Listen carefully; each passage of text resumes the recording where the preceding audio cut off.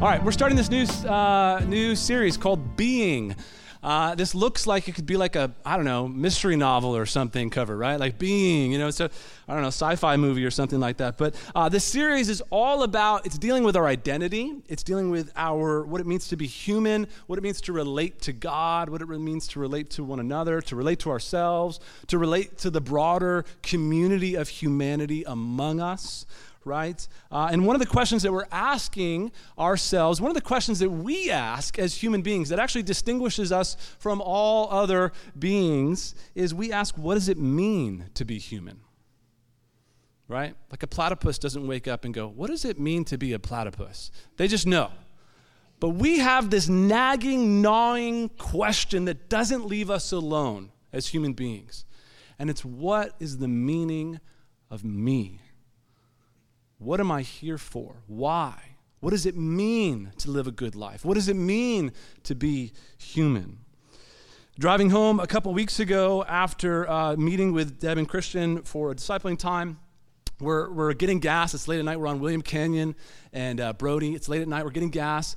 And I just get out. I'm starting to pump the gas. And I look across the parking lot, and there's some people fighting. They're arguing. It's a couple of people, two women. They're kind of, they're having a verbal altercation, right? So I'm kind of keeping an eye on it from the peripheral. I'm pumping the gas, and then they start to go to blows. And now they're boxing each other, right? And I kind of lean into the window to Rachel and say, hey, call 911. Tell them what you're seeing. We need to let people know. So they're going to town. It all happens in a couple of seconds. They're hitting each other pretty significantly. And then out of the car that they're parked next to, a guy gets out of the car. And at first, I thought he was going in there to break it up for a second, right? But instead, he goes in there and he decks one of the women. Now she's really, knocked off of her center, her balance, and then they scrap a little bit more, and then the guy and the girl get into the car and speed away. Right? This is all seconds. So I'm heading over to this woman. I thought telling the story again, I wouldn't get all emotional, but I'm also very tired, so that doesn't help. I'm coming over to this woman, and I'm looking at it, and it's clear, like, she's got blood all over her face, and I'm going, okay, this is, what's happening? She's kind of stumbling back and falls onto the ground. And as I get closer, I realize, wow, she's got stab wounds. She's bleeding out of her chest, out of her neck. And so, we're putting pressure on the wounds, and we're trying to stop the bleeding. And the clerk comes out, and we're all kind of working together. And unfortunately, she's under the influence, and so she's having this manic episode at the same time, right? She's confused, she's angry, she's screaming. Why? Why is this happening, right? And there's some people there that are just parked in their cars and just filming and just kind of watching, and it's all happening, right? Paramedics come. It takes 8 people to get her in the gurney and to get her to help, right? I'm thinking about this moment, and I'm thinking about our humanity. And there's something to be said about we have come a long way.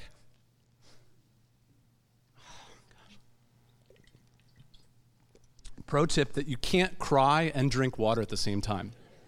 So if you're ever stuck in a situation, just have a big thing of water next to you. We've come a long way in our humanity. And you could argue, I think, through the lens of the myth of progress, right, that we are wealthier and healthier than ever before as a humanity. Technologically, we have advanced. We're doing incredible things, right? More so than ever before. And that's true. The reality is that you and I are wealthier and healthier today than almost everybody who's lived before us, including some of the wealthiest people in the world that lived before us. Dale Carnegie, I looked up kind of his life. He'd be worth about $8 billion in today's money. And yet you, because you have penicillin, because you have, infinity of information in your pocket that you carry around all the time, because you have the ability to get on an airplane and travel, because you have air conditioning, Because, are you with me right there? Because you have Google, right? Like, you are wealthier than the wealthiest people in our history. So these things are true. Like, you know, we can look to this thing and go, man, like, our humanity's doing pretty good, actually. Like, it's all going in the right direction. And yet,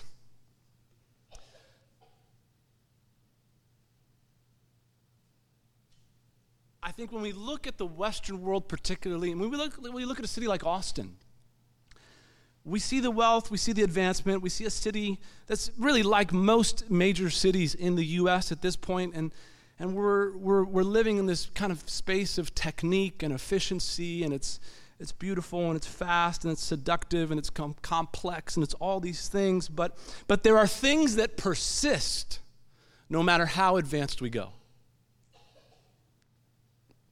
Addiction and violence, depression and anxiety, broken relationships, scandals, racism, abuse. As far as we've come, as advanced as we are, I think we have to hold the tension, especially as the Christians, as the body of believers, those who hold out hope for the world. We have to hold the tension that, man, there is a problem in our human condition that has not been fixed. That we cannot fix with all of our best Enlightenment thinkers. We cannot fix these problems. I think many of us, we could imagine someday maybe cancer will be eradicated. We may have the ability to cure all cancer someday. Can you imagine that someday people will stop violently fighting one another? It's harder to imagine, isn't it?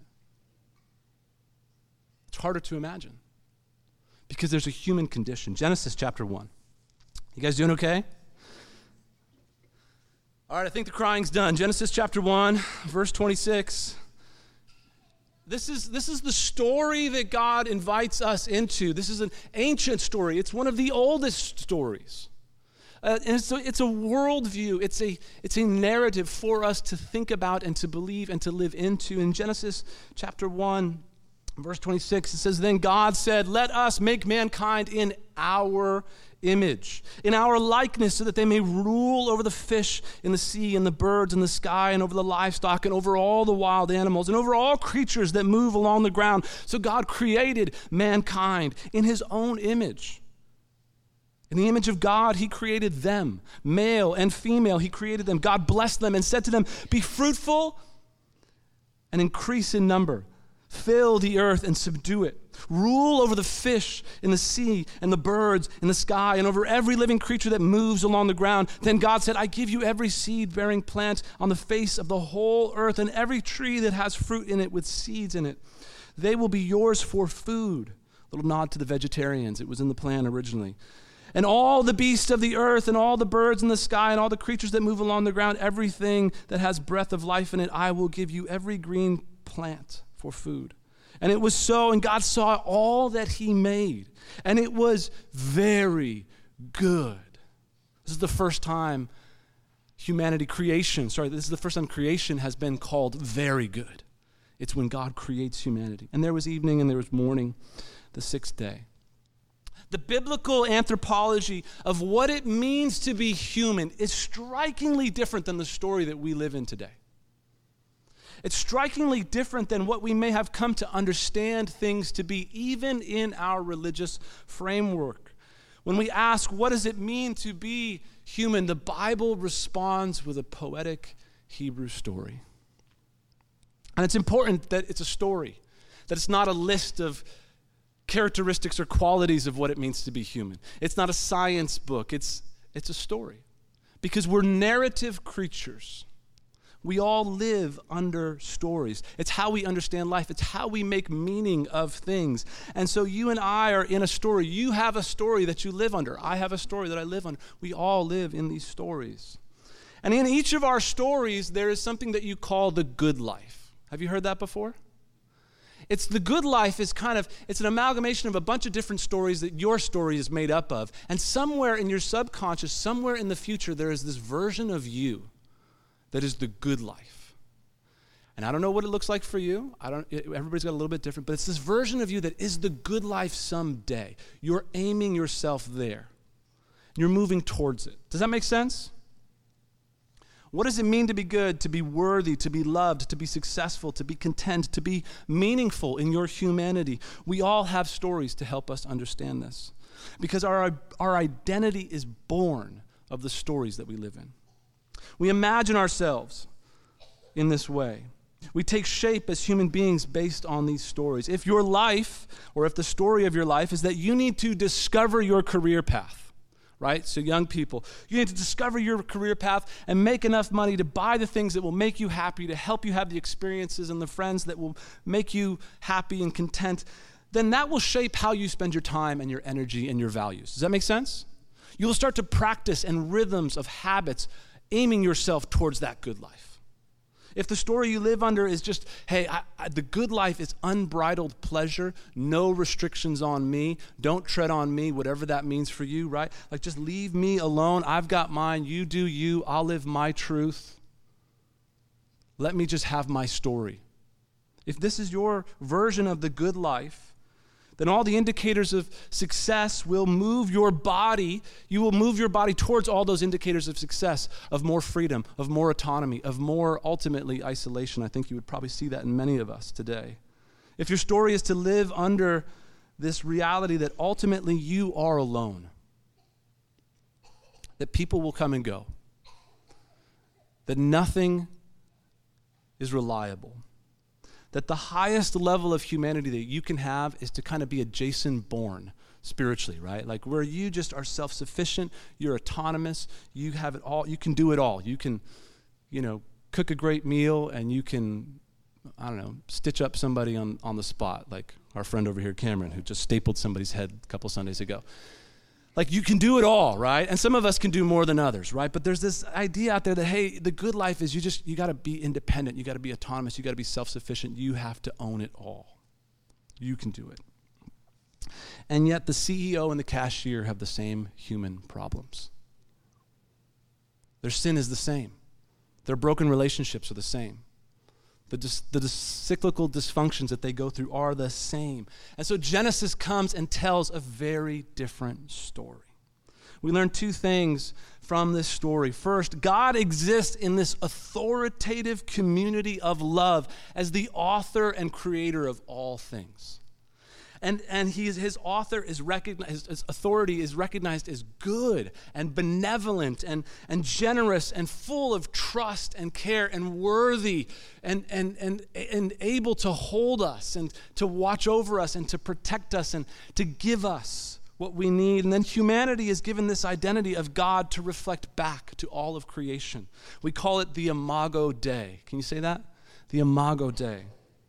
It's the image of God, but this identity isn't found in Adam individually. And it's not found in Eve individually.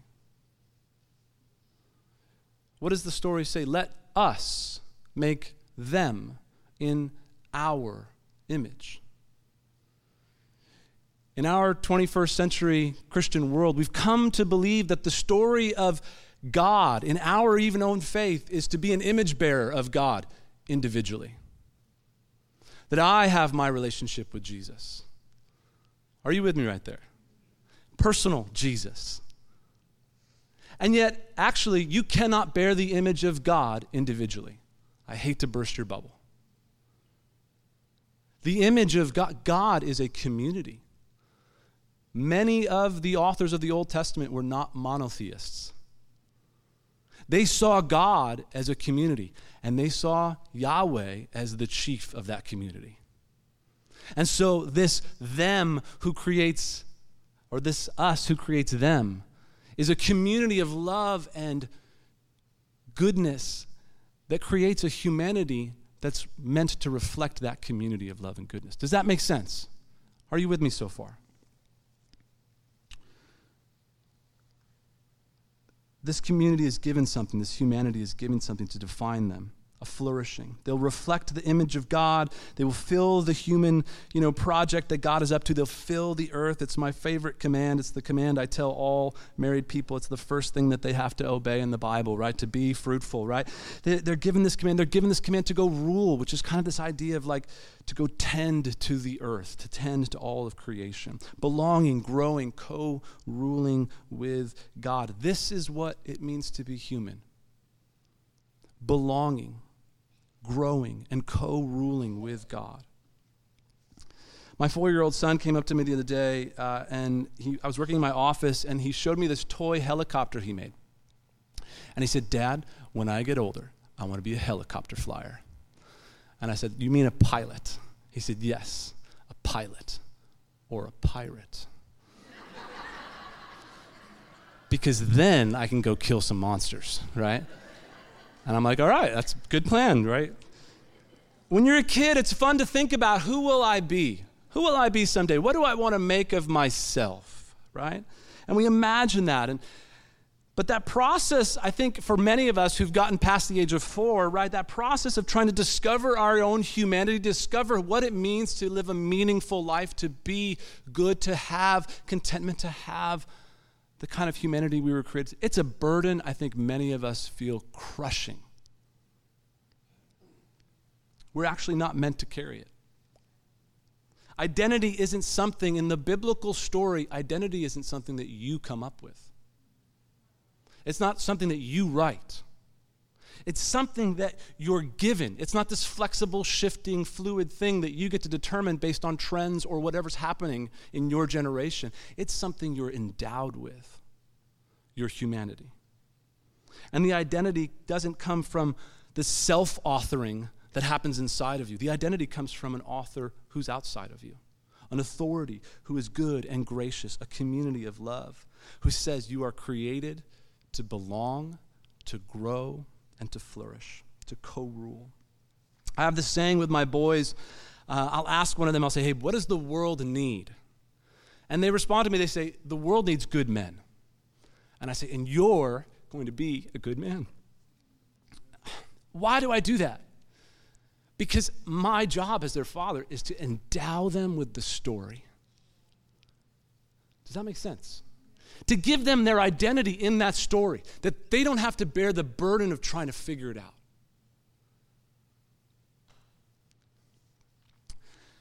All this changed in Genesis 3, though, right? This talking snake shows up, things start to go awry pretty quickly. And humanity goes from belonging to a creator, a community, and reflecting that community, that imago Dei in a community. They go from that to an autonomous humanity. Autonomous from the authority of God, it's bound to determine for themselves who they will become, based on their will, on their decision of what's right and wrong, and they want to now know how to rule. And very quickly they become aware of their own vulnerabilities in this, right? If you know the story, they find themselves naked for the first time. And they try to cover it up and they try to hide who they are because they're feeling suddenly the vulnerability of the reality of this autonomy. Like, gosh, I don't know. I didn't know I was going to have to handle all this. And they try to cover it up and hide it with their own making. And I think many of us do this as well. We live under this story that our humanity, our identity is ours, our autonomy, our self-defining, self-sufficient, self-authoring life is ours. And yet if we're honest with ourselves, that level of vulnerability and responsibility, it leads us to cover up a lot, doesn't it? We hide. We make our own things to try to cover it up. Maybe it's an education, maybe it's a degree, maybe it's a job or a position or a certain amount in the bank account or a place that you live or whatever it is, or a spouse or a romantic pursuit or experiences on your social media. But we try to cover it up because the vulnerability of belonging to ourselves is actually a little too much.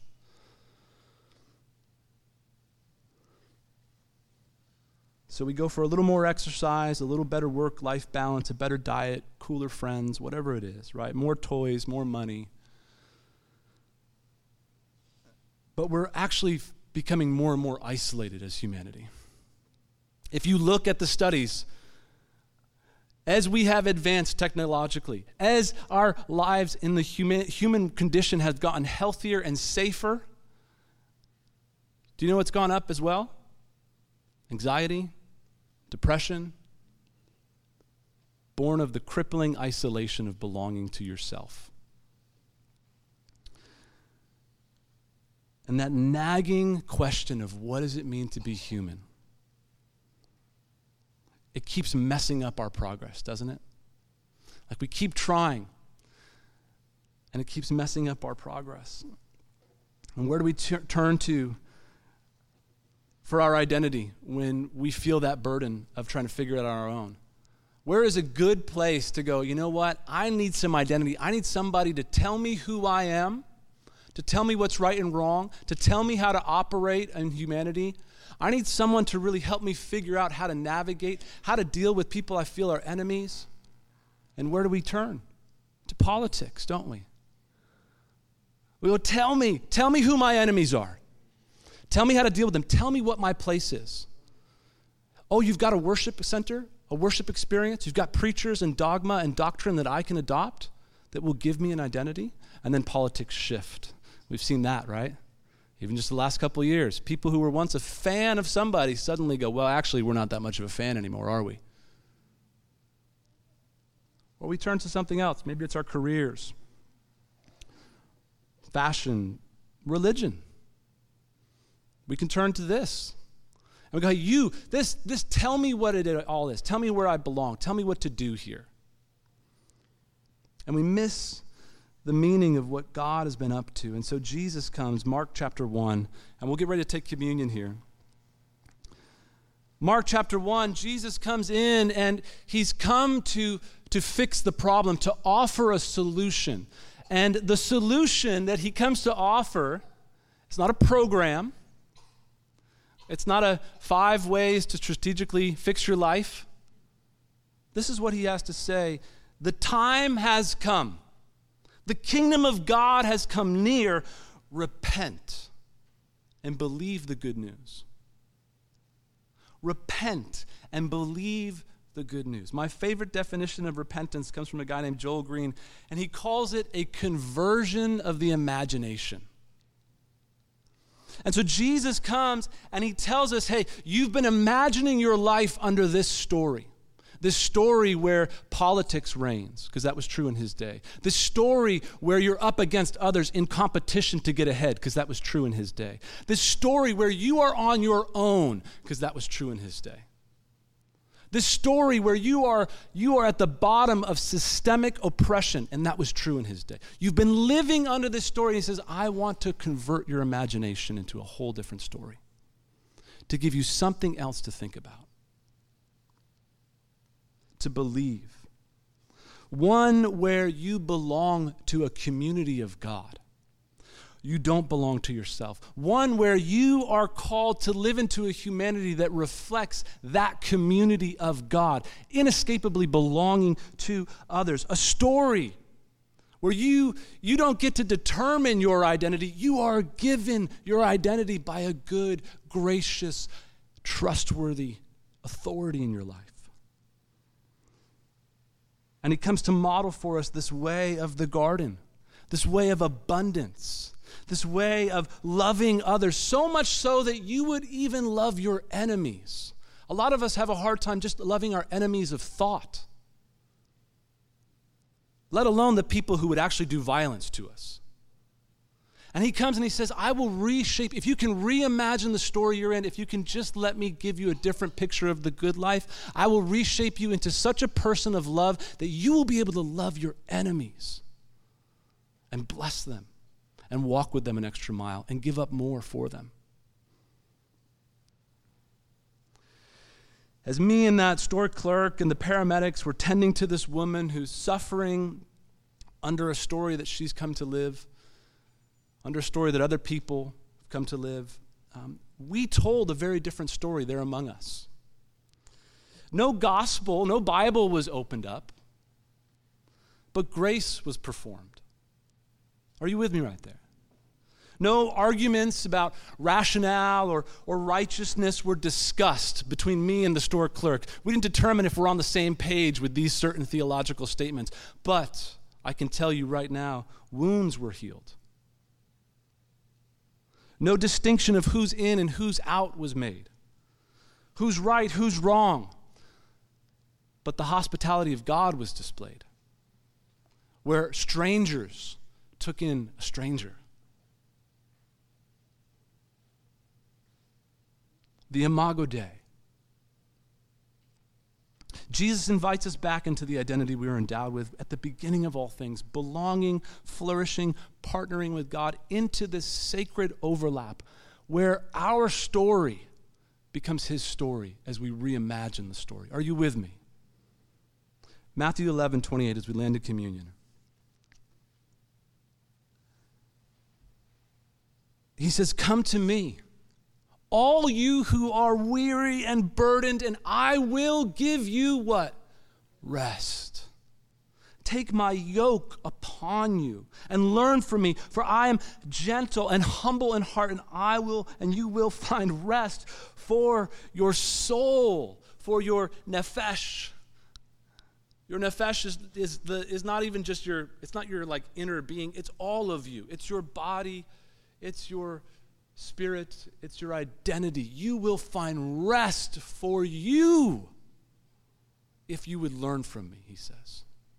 That burden you're carrying that has made you weary, that has made you tired, the trying to be who you think you should be based on the story you've been told, the self-authoring, the figuring it out autonomously. He says, it has worn you out, and you will find rest if you'll learn from me.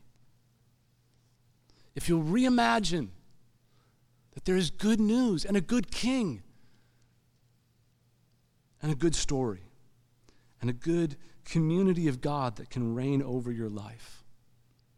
And so if you're visiting with us and you go, well, I don't even know what that looks like, I don't even know where I would start with that, I would just say, hey, look, we're a community who's trying to make that happen here. And we are failing miserably often, but we keep at it. And we love each other along the way. And we forgive each other along the way. But we do these things, we call it discipleship. And we walk with each other, we teach each other, we remind each other, we encourage each other, we admonish each other, we spur one another on through this story. This is the real story. The other stories that we come in contact with throughout, this is the real story. And we work that out in community. We work it out in small groups. We're about to go into a whole season of going into smaller groups amongst the community to just work these things out, to remind each other of the right story, to remind each other of the identity that we actually have been given. And so if you're going, I want to be a part of that, I want to figure that out, please come talk to us, come join us, come be with us, come try a small group, come get involved.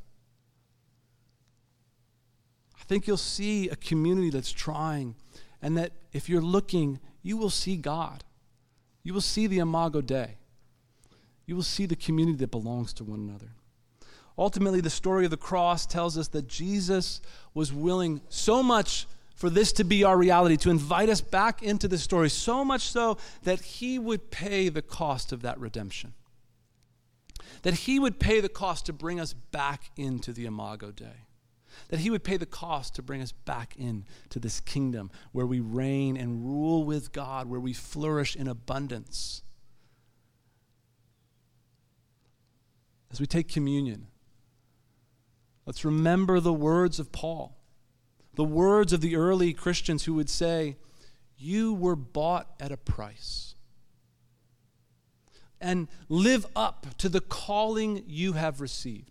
And let me just alleviate any anxiety that has nothing to do with performance. That has everything to do with, are you living in the story? Are you living into the calling of the story you've been given? The good life that you've been pointed towards. Is that the story? Are you living into that? Because it came at a price. Let's take communion together. Father, thank you for